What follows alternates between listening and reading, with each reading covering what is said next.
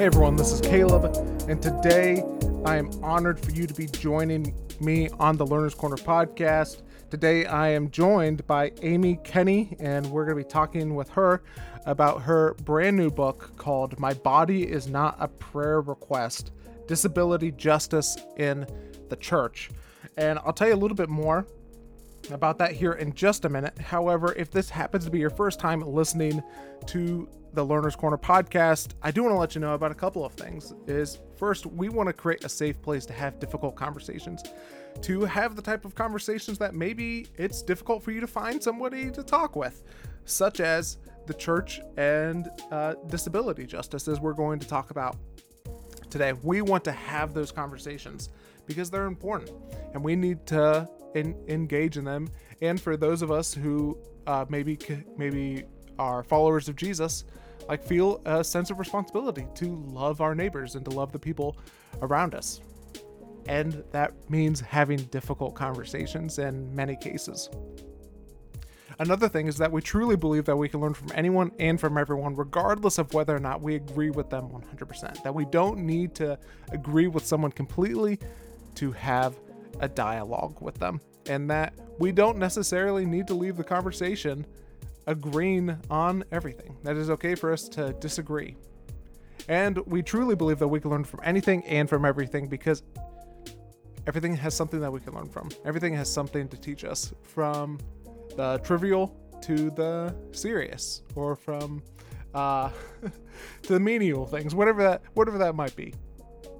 And today we're going to be learning from Amy Kenny, and we're going to be talking about disability and faith and the church as well, and how all of those things intersect, as well as many other things as well. Now, if you've been listening for a while, or you've been listening, maybe this is your first episode, and you have an idea or something or someone that you would love us to talk with on the podcast, I would love to hear from you and just hear some of the things that maybe you're interested in learning from as well, and seeing if we could potentially cover some of that stuff on the podcast. Now, the best way to reach out to me is learnerscornerpodcast@gmail.com. And yeah, let me tell you a little bit about Amy, and then we will jump right into my conversation. Amy Kenny is a disabled scholar and a Shakespeare lecturer who hates Hamlet. We're going to get into that a little bit in our conversation. She serves on the Mayor's Diversity, Equity, and Inclusion Task Force in her home city. She coordinates support for people experiencing homelessness in her neighborhood, and is currently co-launching Jubilee Homes OC, a permanent supportive housing initiative in her local community. She is a scribe for Freedom Road Institute and believes that every human is an image bearer worthy of belonging. You can find her cruising on her scooter, Diana, Princess of the My Scooter, which is named after Wonder Woman. We're going to get into a lot of those different things as well. And she is the author of the book My Body Is Not a Prayer Request: Disability Justice in the Church. And without any further wait, here is my conversation with Amy Kenny.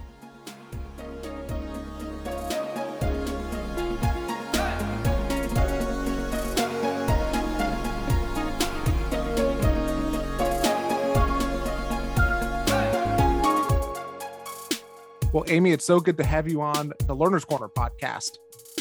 Thanks for having me, Caleb. I'm excited to be here. Yeah, and just as we're getting started, I was looking on your website, and I saw something very interesting of how you describe yourself in your bio.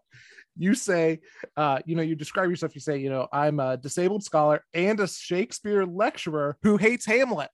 Absolutely, yeah. Who likes that guy?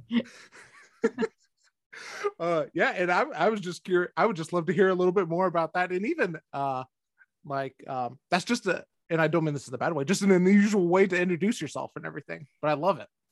Yeah, it's because I have been to so many parties and social gatherings where the first thing after saying that I teach Shakespeare is that people want to talk to me about Hamlet, and he is the absolute worst. He's mean to his mom. He hates women. He tells his girlfriends that women are not to be trusted and bad. And I just think those are huge red flags. Why do we like this guy? Yeah. So what is your favorite Shakespearean, work? Definitely Titus Andronicus. That's the one where at the end, Titus kills his daughter's attackers, chops them up, puts them into a pie, and then feeds it to their mum. So that's definitely the vibes I'm going for in my classes. Oh man, what stands out so much to you about that one in particular? Well, I always bring in cherry pie for the students when I teach that and just kind of see what happens.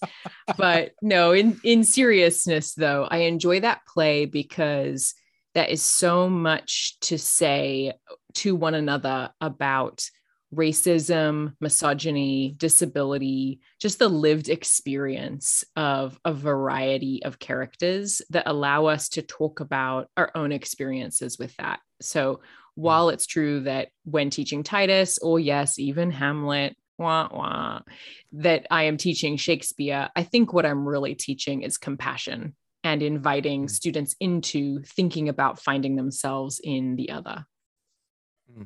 What helps you, because I imagine that you probably do have to talk about Hamlet at some point in your classes. What have you learned about teaching things to where it's like it's not your favorite story, like you don't like some of the things that are apparent in the story? I think the most important thing is to own it, and that gives students such empowerment and ownership over their own feelings towards the texts.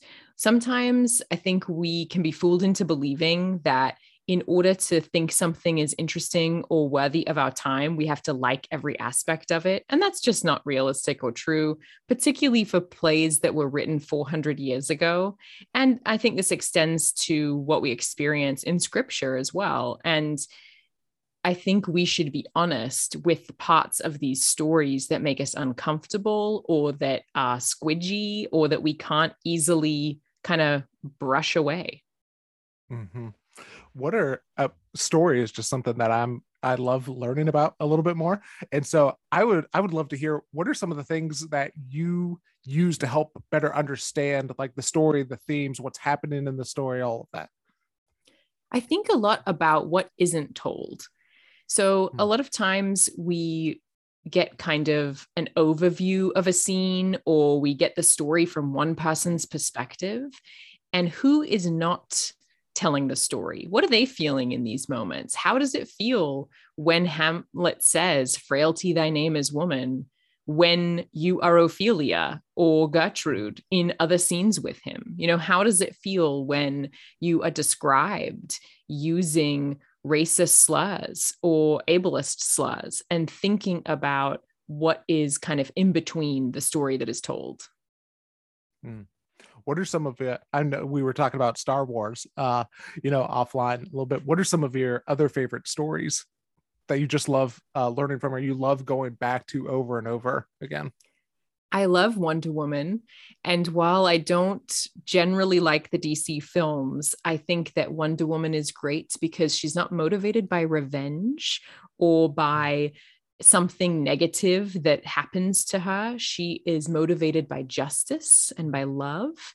And there's something that I resonate with in that, and then a hard truth in that she still suffers a lot of trauma and pain and naysayers and haters, even though she is trying to fight for justice and love. And I really love Rogue One. I like the idea of being fully committed to hope, even when it seems, inadvisable and unnecessary. And even when it's quite clear that it's not going to have the outcome that you are going to benefit from, but it's going to benefit others. There's something about that story that really resonates with me. Can you talked about two different tensions that we can sometimes live with in both of those stories. What are the things that help you manage both of those tensions, the love and justice, and that and the suffering that can come with that, and the wanting to be hopeful and facing like a dark reality too? Ice cream mainly. Yeah, jokes aside, yes, ice cream. Yeah. That's part of my self-care. Oh, yeah. But in addition, I think it's really being rooted in the truth of who you are and not who people tell you are. I think that's a really core practice for me. And then the other one is that I regularly practice gratitude by naming every morning what I am grateful for today. And sometimes it is very small, like I'm grateful for these fuzzy socks. And sometimes it is large, like I'm grateful for my life or people in my life or things like that. But just naming that, I think, helps me hold those tensions without feeling as though I have to be in one side or the other. Because I think a lot of times that is really rooted in fear. Talk to me about, you mentioned the practice of like remembering who you are and staying true to that. What does that look like for you? Yeah, I really try to name for myself who I am, that is both from scripture and from people in my life that have told me, traits or attributes that they notice about me that don't change or aren't about accomplishment. Because of course, our accomplishments and our resumes can look fancy and shiny, but underneath, that's not really who we are. And so really naming for myself that I believe that my body and my mind and myself are made in the image of the divine, and that I am wholly loved and belong and cherished, and more specifics to that are personal and unique to what people have named for me. But making sure that even if that day I don't accomplish anything or I totally mess up in trying to, that is still true about my being. Can you talk to me about like the tension that and again, I don't know, I would imagine that would exist whenever you have, society is not set up normally for people who are disabled or who have a disability as well. And so I imagine like for somebody, it's probably hard. I don't know. I would imagine that it might be harder to remember that, because there's a lot of other things telling you to forget it or causing you to maybe forget it.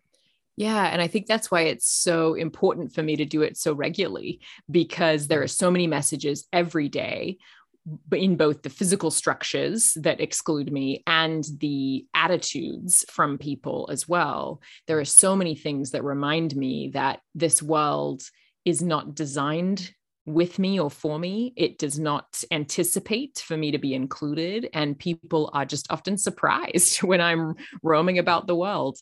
And even well-meaning comments from students I often receive: you're the first disabled professor I've had, or I didn't know disabled people could teach. Oh, cool. Thank you. Yeah. And that's endearing and well-meaning, but behind that is the assumption that we don't have any gifts or anything to offer the world.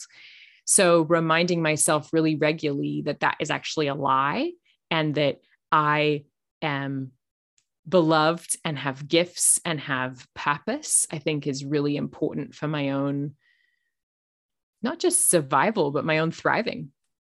Mm-hmm. Can you talk to me about, and I imagine it's probably a little bit trickier, or maybe just complex, of like even just wanting to help people understand like, hey, I am here, I am different than your experience, while at the same time like not feeling the pressure to be like not taking on that responsibility necessarily, or too much of that responsibility, if that makes sense. Yeah, that's definitely a tension, and one that can feel heavy at times, if I'm honest, because some days I just want to be Amy. I don't want to be everyone's only disabled friend.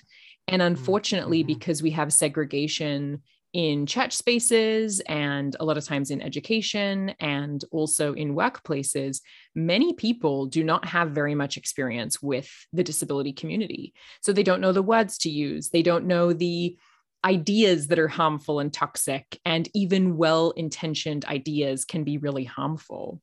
So it can be very exhausting trying to educate people and just wanting to go about my day and just live my life, but also having to educate folks on, oh, actually, please don't just move my wheelchair from one side of the room when I'm sitting in it, or please don't just pick up my cane and play with it. That's actually kind of weird, So yeah, there is a tension there that can often be really exhausting for us.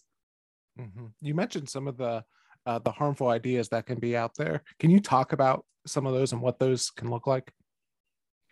I think at the root of many of them is the notion that disabled people are not fully human.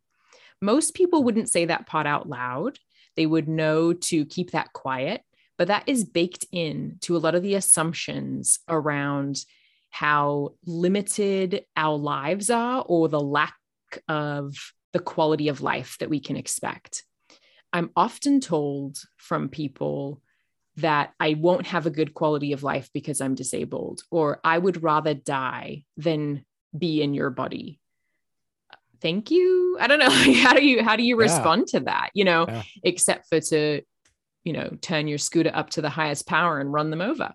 But that idea that we shouldn't exist or our lives aren't worth living, or it's only chronically ill or high risk or disabled people who are harmed by this, so no big deal, or we're not worthy of inclusion, those are really baked into every system and structure in our lives. Can you talk about some, and you mentioned a couple, can you talk about like the subtler ways that ends up showing up, that like we might not even notice that we're saying these things or we're living out those things? So in 1990, when the Americans with Disabilities Act was signed into law, some churches, I should say, fought against participating in that. And so churches and Christian schools are still excluded from having to actually follow ADA. So discriminating against disabled folks in church, faith, and religious schools and, spaces, that is still legal. A lot of people aren't even aware of that. And that comes as a surprise to many people. And that type of erasure, the fact that we're not included in people's histories or education, that disability rights history isn't included when we talk about civil rights, that disability isn't included in our statistics when we talk about diversity, whether it be hiring or education numbers or whatever the case may be, disability is so often erased. And I think that erasure demonstrates that to many, we're just not even worth considering. Yeah. I did not know that either. I didn't know that piece of history. Is there any, I mean, I know that there are there other events like that just stand out in your mind that you wish people knew more about? I wish people knew more about the CRIP tax, which is the extra money that disabled people pay for being disabled, just because we have additional medical appointments and access needs. And unfortunately, many buildings and structures aren't already accessible. So then we have to make them accessible. And a lot of times that comes down to individual cost instead of the institution doing it. And then, of course, mobility aids. Not all disabled people use mobility aids, but those of us who do, those cost money as well. So one study estimates that CRIP tax is $10,000 to $30,000 for each disabled person every year here in the United States. So that's a lot of money that we are paying just because our body minds are disabled. So I wish people had just an awareness of that to even come to think about what life is like for those of us who are disabled. Who's someone throughout history that was disabled or is disabled that you wish more people knew about, or our history talked more about? Frida Kahlo, Judy Heumann. Judy Heumann is a disability rights activist, and she was really crucial in the 504 sit-ins and the passing of ADA. And I think people having an awareness of her and Brad Lomax and the work that they did on the Capitol crawl and to actually get ADA passed is really important to understanding how this fight for rights for disabled people has been going on for a lot longer than people realize. And so sometimes it can feel as though everyone is still at that 101 level of just coming to an awareness that there even are disability rights, and that's a part of civil rights. So getting people to have an awareness of that fight and then of artists and folks like Frida Kahlo who are disabled and creating art and thinking about why disability is so often erased when we talk about history, when we talk about art, when we talk about culture. What are other parts of this conversation that you wish that you would hear more people talking about or engaging in? I wish more people would have an awareness that disability is a culture and not a medical identity. We have our own histories and heroes and stories. We have our own languages and cultural norms. And too often, people reduce disability to a medical model or a medical idea of impairment. And then that creates a hierarchy of humanity, which is gross. And it also suggests that that's all disability is. And it erases the ways that disability is actually a culture and other people get to participate in it along with us. What's some of your favorite aspects of that culture? Access intimacy is definitely one of my favorite aspects of disability culture. That's the idea from Mia Mingus that when disabled folks are together or allies who have an awareness of our access needs, when we are together, our access needs are often met without condemnation or critique. And those are met really seamlessly without having to describe why we need the thing. So an access need might be that you need an accessible bathroom, or you need a sensory room, or you need a ramp, or a fidget spinner, or low lights, or any access needs can be all kinds of things. And to not have to explain to people, well, why do you need that? Or you didn't need that 2 weeks ago. Why do you need it today? And unfortunately, that's often how disabled folks are responded to when we talk about our access needs. So that idea of access intimacy, that when you say, oh, hey, I need this thing for my body mind to be able to function today, or for me to be able to be included in this space, and it is met with, let's figure out how to get that for you, instead of met with critique. What are some of the aspects of the conversation that that you were just like, this is not helpful? Like, I imagine, that explain, well, why do you need that? That would be one of those things. What would be some other things that's like, yeah, that's not helpful in this conversation? Yeah, I think why that's not helpful is because it assumes that someone else knows my body better than I do. And also in that vein is when someone else assumes that they know what remedies or curatives they should be offering me. So in the book, I have a top 10 list of the top 10 remedies people have given to me. And it's to have some levity and to kind of laugh at this absurdity that all the time when I am out in public, my body becomes a type of public property. People recommend everything to me, from kale to essential oils to hitting my leg with a hammer. Somehow I'm still disabled.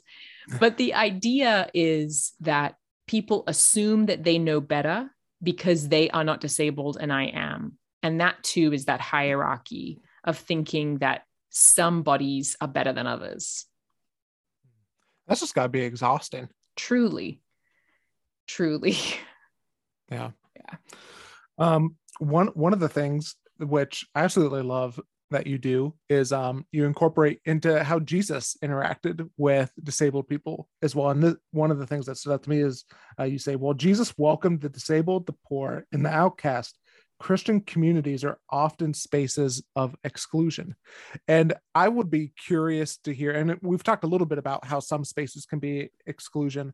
I would be curious to hear, is there any uniqueness to what it looks like in what exclusion looks like in Christian communities, or does it look I imagine it looks similar too? Yeah, the ableism is the same, but added is this gravity of sin. And a lot of times Christian folks will use the language of sin and to excuse their ableism. What sin is preventing you from getting up and walking? I've heard dozens of times. Or if you just believed, you would be cured. And this idea that I am not only disabled and my body works in a way that is thought of as broken or less than by the mainstream society, but also that I'm somehow not faithful and extra sinful because I'm disabled. Those ideas are not okay. They're really harmful. And they're just also not in line with what Jesus says when asked if this disabled person sinned or if their parents sinned. Jesus just says, nope, that's not right. So I think there's a lot of discipling people into ableism and then blaming that bigotry on the Bible. Talk to me about what, like, if you were in charge for the day, what would it look like, or how do you wish that the church would start having this conversation? And then talk about like, what can discipling people into better disciples of Jesus look like with this as well? Well, if I was in charge for a day, I mean, ice cream all around. But here, second yes. that. But I think that it's really important to have disabled folks in leadership in churches, and not just as this kind of tokenized, you get to read a Bible verse every now and again, and we tick the diversity box, but actually having disabled folks share their gifts with the community and get to lead and to respond to that prophetic witness to the body. We all have gifts and we all get to share those. And yet disabled people are so often erased or excluded that it's assumed that we can't not just even participate, but we can't lead. So that would be one huge thing that I think churches can do. Another one is that when we read scripture in community with a diverse group of folks, we hopefully have the ability to expand our idea of what church can look like and what church can be together. And a lot of times when we're reading these narratives in scripture and someone who's disabled crops up in there, it's talked about from a perspective of someone who is not disabled and has never had any actual experience with disabled folks outside of maybe an inspirational film every now and again. So really listening well to disabled friends and community members when we say, ooh, that's actually kind of harmful to just assume I need prayer just because I'm disabled, or please don't say that word or do that practice, or can we take this language out of this worship song? Or can we make sure that we're not forcing people to stand as part of the liturgy? Any of those practices really come from having disabled people in your community that you are actually listening to and letting lead the way. You know, it made me, and I would love your thoughts on this too, specifically, like, you mentioned the passage in John 9 to where it talks about the blind man as well. And until like I started going through your book, I just hadn't really thought, yes, that he is disabled. He is disabled because he can't see. And I would just love your thoughts whenever it comes to, I mean, and this is so true all throughout the Gospels of different instances like that. How can we like talk about that in a way that does help people see, hey, this person is disabled without making it like bigger than what it is, if that makes sense? Yeah, that's a great point, because so often characters in scripture are disabled and we don't talk about them that way. So I talk about Jacob and Jesus and Paul all as disabled. And generally speaking, that word is not ascribed to those characters. So it is important, I think, to name disability in its specificity to make sure that we connect that to disabled folks in our community now.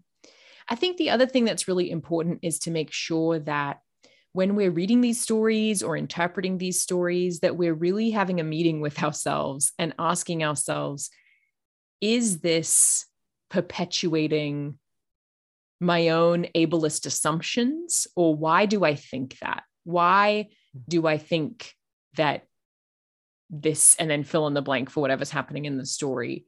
Or is that actually happening in the story? And then some good questions around, is that particular to the context of the time, or is it universal for us today? Really, those questions we should always be asking when we are engaging with scripture. But for some reason, when it comes to disability, a lot of times we just skip right to the conclusion of making the disabled person really into an object of inspiration. And that just gets a little bit old. Who wants to be an object? Yeah. Talk a little bit more about that of, of what that can look like, and how instead can we, and again, this feels like such a simple question, but like, how can we treat people as people? What a concept. I know. Yeah, we have this idea in the disability community of inspiration porn that's from Stella Young and Maysoon Saeed. And it's basically the idea that disabled people are often turned into inspirational narratives only. We are consumed by non-disabled people really just to feel good about yourself, that, oh, look, there's a disabled person doing something. Yay. And the danger of that is it doesn't allow for us to be complex humans that contain multitudes. It doesn't allow for a range of emotions and gifts that we all have. And it doesn't allow for the diversity of the disability community itself. We're 26% of the US population, 15% of the global population. We're not a monolith. We're not all the same. Mm-hmm. So really making sure that we're not reducing humans into objects should be a baseline. But unfortunately, a lot of church spaces I've been in, we can't even really meet that. Yeah. Another thing that you talk about in the book, which I think would be good for us to talk about, is you talk about language as well, of like how even to engage in this conversation. And you talk about in your book and what you choose, disabled people versus people with disabilities. That's just an important thing to engage in as well. I would love to hear your thoughts on just making sure that we are using people-centered language and using the most honoring type of language. Yeah, I think it's really important to give disabled people the dignity of telling us how they want their body minds to be described, because there is a variety, because as we're talking about, we aren't monolithic. So one of the big tensions is whether or not to use people first language, people with disabilities, or identity first language, disabled people. I use identity first language because people with disabilities to me sounds as though I am separate from my disability somehow, or it almost, when people say I live with a disability, I mean, it's not my roommate, it's intrinsic to my body mind. So I use identity first language, but of course, welcome other disabled folks using different ways to describe their body minds. I use it because disability isn't anything to be ashamed of. It's not something that I can or should hide about myself or about my life. And I use it partly to reclaim that disability and disabled is not a bad word. Now, of course, what are bad words are ableist slurs. So we can respect that there's a range of terms that can be used by disabled folks to describe themselves. But of course, we would never want to use any ableist slurs to describe people. And added to that, I would even say, it doesn't really make sense when people say you're wheelchair bound. I mean, I'm not bound to it. That's not true. And it just doesn't make sense. And wheelchairs are actually liberating. They allow me to move with more freedom and ease. Differently abled is another one that's never made sense to me. Different from whom? Like, who are we comparing to? So, and as a general rule, I think special needs can be really harmful as well, because it suggests that my body mind requires something extra in addition to being human. When you go somewhere, don't you want there to be a bathroom you can use? Don't you want to be able to have access to the building? Don't you want there to be an emergency plan for your evacuation in the case of fire? Those aren't special needs. Those are human needs. So I think those are just some broad examples of language to think about and reconsider and then avoid using. Yeah. As I was listening to you talk, it just made me think of, man, you just have incredible perspective, like just on, not just on Thanks. this, but just in life, because literally and again, part of it's because, it's not necessarily my experience, but even just listening to you talk about, my wheelchair is liberating, which is not a normal thing. Yeah. That I would hear. I would just love, I don't know, and this may be too difficult of a question to answer, but I would just love to hear, like, what has helped you just gain greater perspective, because because I think we all have the temptation to look at our circumstances and go, life is really tough right now. And I do not get that sense from you at all. Thanks. There are certainly tough parts to being disabled, and a lot of those are ableism, and a lot of those are dealing with folks and folks' assumptions and the weight of explaining every little thing. But I think something that really grounds me is that when I was young, I was taught in church that everyone was made in the image of God. And I had the audacity to believe it. And I believe I am made in the image of God. I'm not ashamed of my disabled body because it displays the crucified Christ. And I don't have any time for the ableism to seep in because I am too busy riding around on my scooter and just, whooshing away. Yeah. Wheelchairs are liberating. It is such freedom that allows me, my wheelchair allows me such freedom. She is named Diana after Wonder Woman and has a little Wonder Woman W bedazzled on the front. And I can go much faster and for much longer and much more reliably with Diana than I can by myself. And what a beautiful picture of interdependency and how we're all interdependent. Even folks who don't think that they are disabled and who aren't yet disabled, you're not independent. You're not self-reliant. We're all interdependent. So I think that just really holding on to that truth reminds me that I don't have anything to be ashamed of because my body mind is disabled. Another thing that I wanted to ask you about, what you talk about in the book, is you talk about we have a tendency whenever it comes to healing is we tend just to think in terms of physical healing for that. And which is not the case. There's many types of healing. And I would love just to hear your thoughts on what do we miss out by limiting our definition of healing to physical? I think we miss out on being faithful to the work of the beloved community. We are invited to bear one another's burdens, to be one body together, and to be interdependent in one another. Our flourishing is tied up in each other's. It's not about one person escaping into some transcendent realm where they get to thrive. It's about all of us collectively getting to flourish. And when we have an idea of healing, which I call curing in the book, that's limited to physical and rapid fixes, quick fixes, we're really just looking for a magician. And we're not looking for a way of life that invites us into the slow, messy, complicated work of healing that often takes a community to really make happen.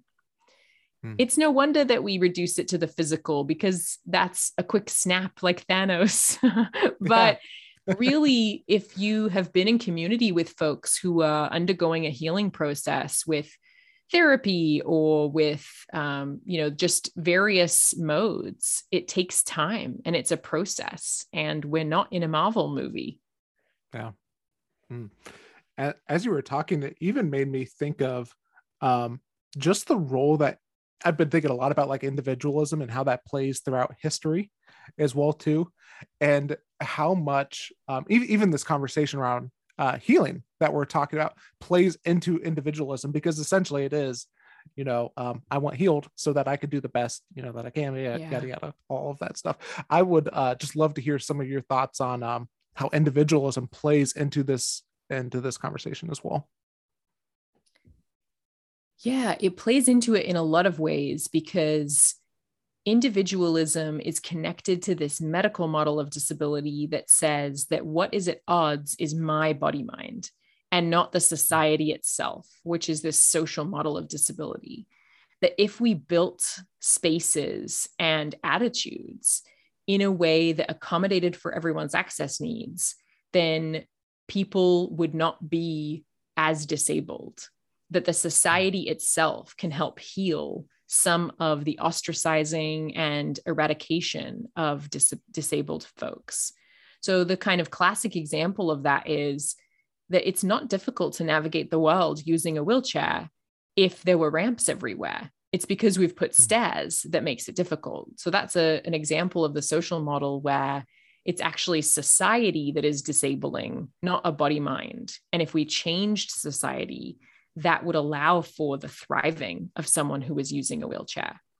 Now, the social model has its limits because it doesn't really account for chronic pain, which I also have. It doesn't account for other elements, but it's just a helpful framework, I think, especially for folks who are new to the disability conversation, just to even reframe like how we as a society and as a church can facilitate the healing of our disabled neighbors is to make sure that the spaces that we're in aren't disabling folks. Yeah. I would love to hear, what have you learned about Jesus and about God and through your faith as it pertains to your disability? Yeah, I have learned a lot about Jesus. Yeah. Yeah. How much time do you have? Yeah, I have learned a lot about Jesus because that idea of, I have often heard from folks, Jesus didn't die for you to be in a wheelchair. I don't really know what that means or where that's coming from. Ouch. But that couldn't be further from the truth, I think. I think of Jesus as disabled. When we see Jesus resurrected, he's telling Thomas, put your hand in my side, look at my scars. From what we know of crucifixion, I don't think these are just little scratches. I think these are disabling wounds. And those disabling wounds are part of our redemption somehow. And I think we erase disability when we talk about Jesus because it makes a lot of people uncomfortable and because people don't really know what that means or how to deal with it. And they think that they've been promised some sort of Baywatch body that is going to be healthy, wealthy, and wise. And that's all prosperity gospel. But the gospel that we have and the Jesus that I know is disabled and beautifully, redemptively so. So I think knowing that, it has given me a type of disability pride that I'm not ashamed of my disabled body mind, but also that there is something so powerful to me about the idea that Jesus can defeat the dominions of darkness and death itself, and yet chooses to come back as a disabled person. I don't think that's a whoopsie or an accident. Yeah. And I think that I would love for folks to meditate on that a little longer and to think about what that might mean about our disabled neighbors. How do you wish Jesus was talked about more? I wish people use the word disabled because a lot of people are hesitant to use that word with Jesus. It would also invite us to think about how perfection or this idea of non-disability or this idea of physical, thriving or vitality isn't something that Jesus seems to be that interested in that resurrection narrative. And I think that complicates a lot of our theology and a lot of our ideas of what it is we are supposed to be faithful to. I know that there's a lot of other things that we could cover in the book, but is there anything just top of mind that you want to make sure that we talk about?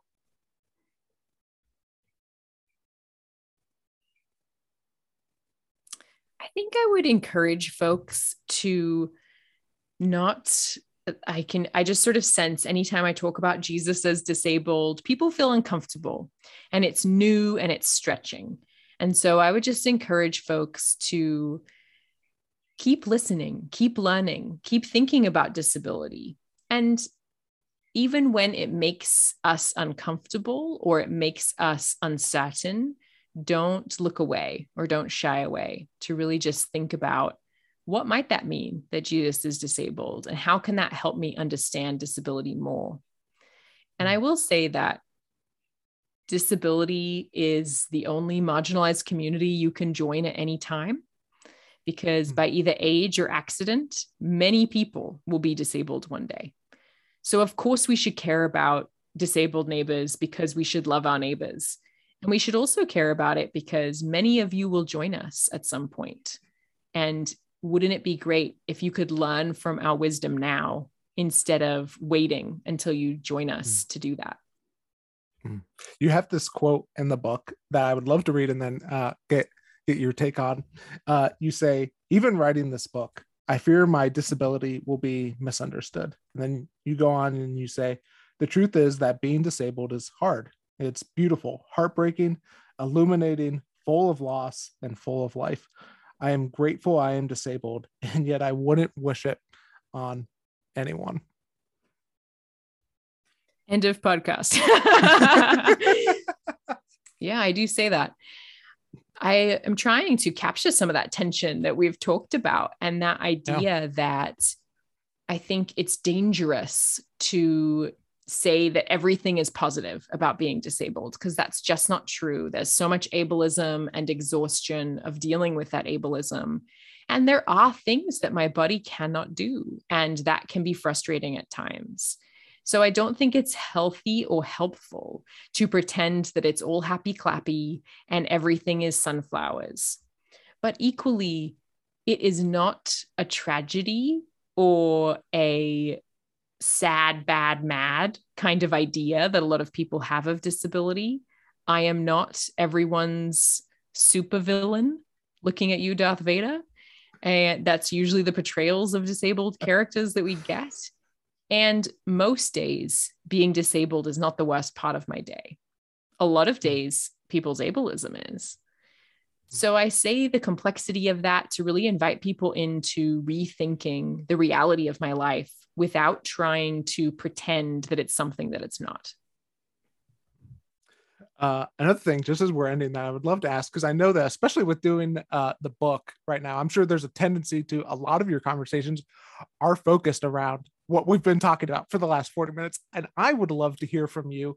What are some of the things that you are learning right now outside of what we've been talking about that you wish that you could talk more about, share more about, or continue to learn more about? Wow, I don't know. I have just been this week virtually at a disability theology conference, and it has been wonderful and illuminating and joyous. And so I'm still thinking on a lot of those ideas and thinking about this idea of what can disability make possible, I think is a question that I'm still chewing on and thinking about. And even the phrasing of that one of the conference members asked, I really enjoy, because it's invitational and it gives us possibilities. But outside of disability, that yes, I am talking a lot about and has been a large chunk of my time lately, especially, I am thinking a lot about why are the Marvel movies so bad and how can they be better?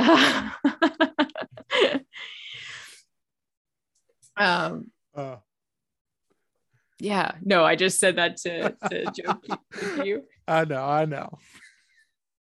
I am thinking about how I want a Princess Leia prequel. And yes, spoilers, everyone. Yes, she's in the Obi-Wan, but I want one that's just really dedicated to her. And I would like to see what she's up to, not when she's 10, but even a few years down the line. So that's something that I'm thinking a lot about today, at least. No, that's great. Well, Amy, I know that people are gonna, want to get your book, My Body Is Not a Prayer Request, and keep up with you. Where's the best place for people to go to do all those things? You can go to my website, amy-kenny.com, or I am introvertedly on Instagram at Dr. Amy Kenny. And you can find places on my website to purchase the book and just get to know me more. Awesome. Well, Amy, thanks so much for being on the podcast today. And thanks for doing the work and for sharing it with us. Well, thanks for having me.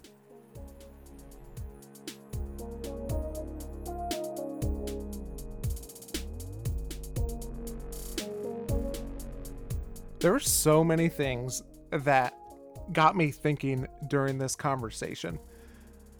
And part of that is just because this isn't it's not necessarily part of my everyday life. And so Amy is talking about things and giving perspective that is not my norm, which isn't why it's important to have conversations like these, because our perspective isn't necessarily the norm, and our perspective, other people don't necessarily share our perspective, and we can learn a lot from other people.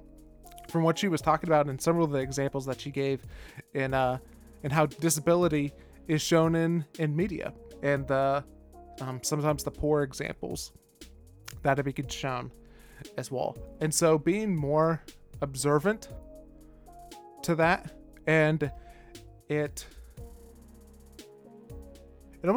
gave me a new lens to start seeing things through, or start thinking things through that is not normal to me, and that's okay. A couple other things that really stood out to me is Jesus is disabled as well, and that he identifies as that he was disabled, that he was not as abled, particularly like you think of the cross and the beating and his body, and how it was literally brutalized through there. And just this idea, and it plays out for people who are in the disability, or who have a disability as well, but that Jesus sought out the people who did not have a place. That Jesus made a place. He made room for people who did not have a place. He made room for people to where there was no room. And just thinking about that, and thinking about what the church is meant to be, and thinking that it is meant to be for the people who aren't welcome. It's meant to be for the people who maybe don't feel like they belong, or don't feel like there is any room for them. How can we go about creating space for them, and creating spaces we talked about and as Amy and I were talking about, creating spaces that show them that we want you here, and that we value you, and that you are part of this member of the community. A couple other things is just the idea of how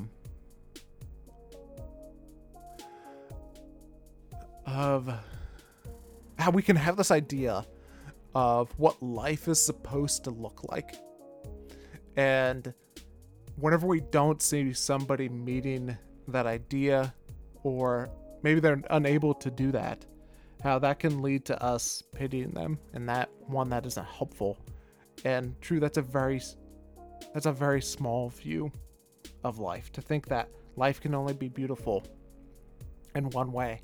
And just as she was talking about, and she talks about in the book, is that doesn't mean that life isn't hard for anyone who's going through it, for people with a disability, or through anyone who's going through any type of hardship just in life as well. That just because they have a disability, or just because life is different, that doesn't mean that it has to be bad. And learning to hold both those things. I love how she talks about it in the book, and I just want to read it here. Is talking about, even writing this book, I fear my disability will be misunderstood. The truth is that being disabled is hard, beautiful, heartbreaking, illuminating, full of loss, and full of life. I am grateful I am disabled, and yet I wouldn't wish it on anybody. And just being able to hold both of those things that seem very contradictory at the same time, and just finding the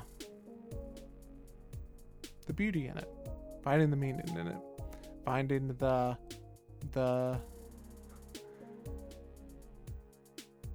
finding life in it. So those are a couple of things that I'm thinking about, that's got me thinking about this conversation. I would love to hear from you, and maybe some of the things that are standing out to you from this conversation, or anyone that you would love us to talk with on the podcast, or subjects that you would love us to continue to talk about or learn from on the podcast as well. The best way to do that is learnerscornerpodcast@gmail.com. Please leave a rating and write a review on whatever podcast app player you use.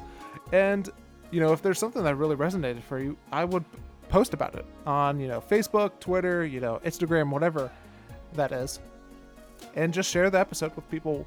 We want to have more conversations like the ones that we're having today and on this podcast, because we need to have more conversations like this. And whether that's happening on the Learner's Corner or happening in your life, I just want it to happen more. So that's all that I have for today. I do want to say thank you to Sam Massey for providing the music for this podcast. Thank you to Amy for being on the podcast as well. Thanks to you for listening all the way to the end of the episode. My name is Caleb Mason, and until next time, keep learning and keep growing.